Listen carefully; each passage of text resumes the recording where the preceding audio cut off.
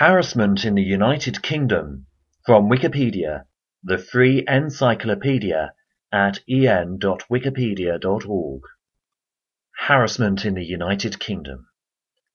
Harassment in the United Kingdom is a topic which in the past couple of decades has been taken increasingly seriously and has been the subject of a number of pieces of major legislation. Introduction.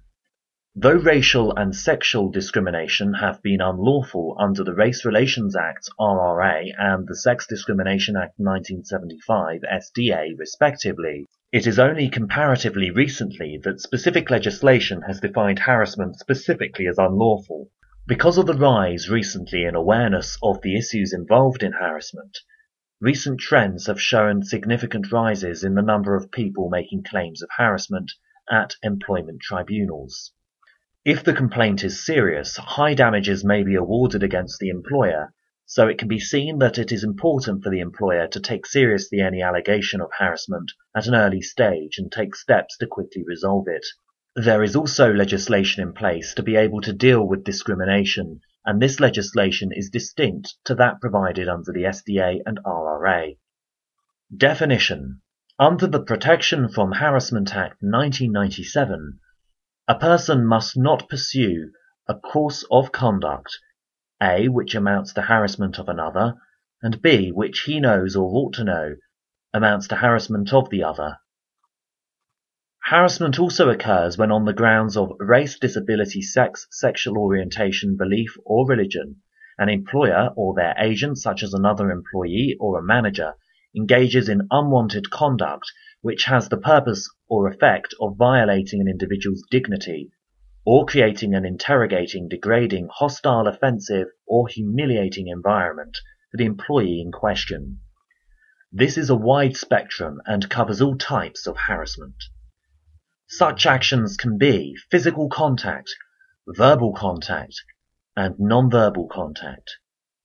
In addition, while the conduct must be unwanted by the recipient, it does not necessarily have to be that the harasser has a motive or an intention to harass, so it is still harassment even if the harasser does not know there is harm caused by their actions.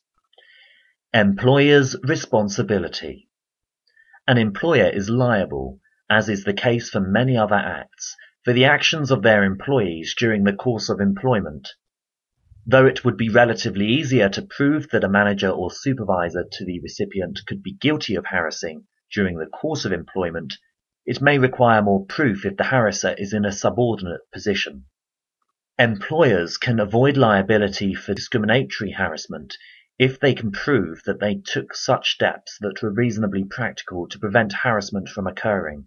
However, employers cannot use this defense to a claim of harassment under the Protection from Harassment Act 1997, under which they will have vicarious liability for the actions of their employees. Preventing harassment. The best way an employer can avoid complaints of harassment is by ensuring that harassment does not occur in the first place. The first step is to have in place an equal opportunities policy, which, amongst other things, defines harassment and makes it clear to employees that they should not allow it to occur. In addition, employees must be made aware of these policies, education about them provided, and a set of consequences if they still harass made clear to them. Employees should certainly be made aware that the employer takes seriously any claim of harassment, and that such actions would be considered an act of gross misconduct. Dealing with harassment. Complaints of harassment can, by their nature, be disruptive to the workplace.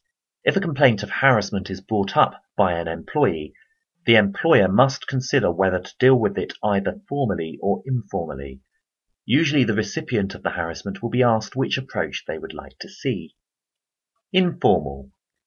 If an informal approach is deemed necessary, then the alleged harasser should be informed that their behavior is inappropriate and is causing distress.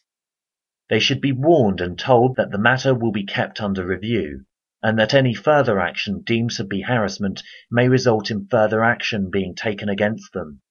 At all stages, the employee who complained of the harassment should be kept informed of the proceedings, and be told that if any further harassment occurs, they should report it immediately so that further action can be taken.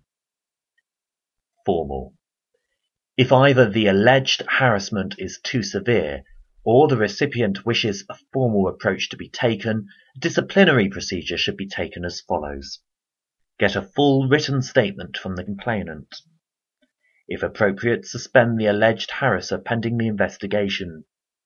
If possible, take statements from all staff who may have witnessed the alleged harassment. Ask the alleged harasser to provide a full statement of their side of events. Hold a disciplinary meeting with the alleged harasser so that they may have the opportunity to answer to the complaint and justify, excuse, or defend their conduct, necessary if there are elements of doubt over the alleged harassment. As is often the case, there may be no witnesses, leaving the employer to decide between one person's word over another's.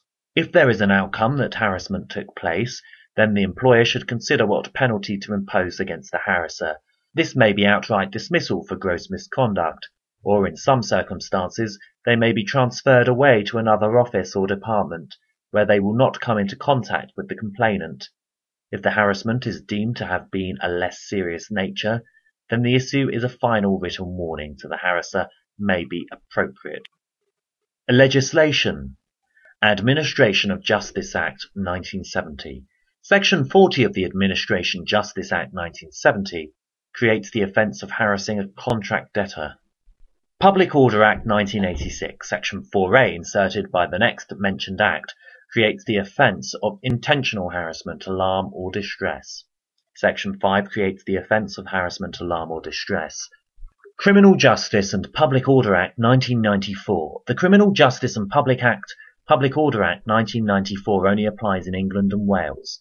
This Act provides means whereby intentional harassment, alarm, or distress is a criminal offence. This makes all forms of harassment illegal, punishable on conviction by a 6-month jail term or a £5,000 fine. It is necessary to prove that a harasser's conditions were intentional and that someone was actually harmed by their actions. Protection from Harassment Act 1997. Main article, Protection from Harassment Act 1997. This act was primarily created to provide protection against stalkers, but it has been used in other ways. Under this act, it is now an offence for a person to pursue a course of action which amounts to harassment of another individual, and that they know or ought to know amounts to harassment. Under this Act, the definition of harassment is behaviour which causes alarm or distress. The Act provides for a jail sentence of up to 6 months or a fine. There are also a variety of civil remedies that can be used, including awarding of damages and restraining orders backed by the power of arrest. Employers have vicarious liability for harassment by their employees under the Protection from Harassment Act 1997. For employees, this may provide an easier route to compensation that claims based on discrimination legislation or personal injury claims for stress at work, as the elements of harassment are likely to be easier to prove. The statutory defence is not available to the employer, and it may be easier to establish a claim for compensation. Also, as the claim can be made in the county court, costs are recoverable and legal aid is available. In Scotland, the Act works slightly differently. A jail term is up to 5 years. In very serious cases can be imposed. Civil remedies include damages, interdict, and non-harassment orders backed by powers of arrest. See also employment discrimination law in the United Kingdom, UK labour law, and sexual harassment. This sound file and all text in the article are licensed under the Creative Commons Attribution Share Alike 3.0 unported license, available at http://creativecommons.org/licenses/by-sa/3.0.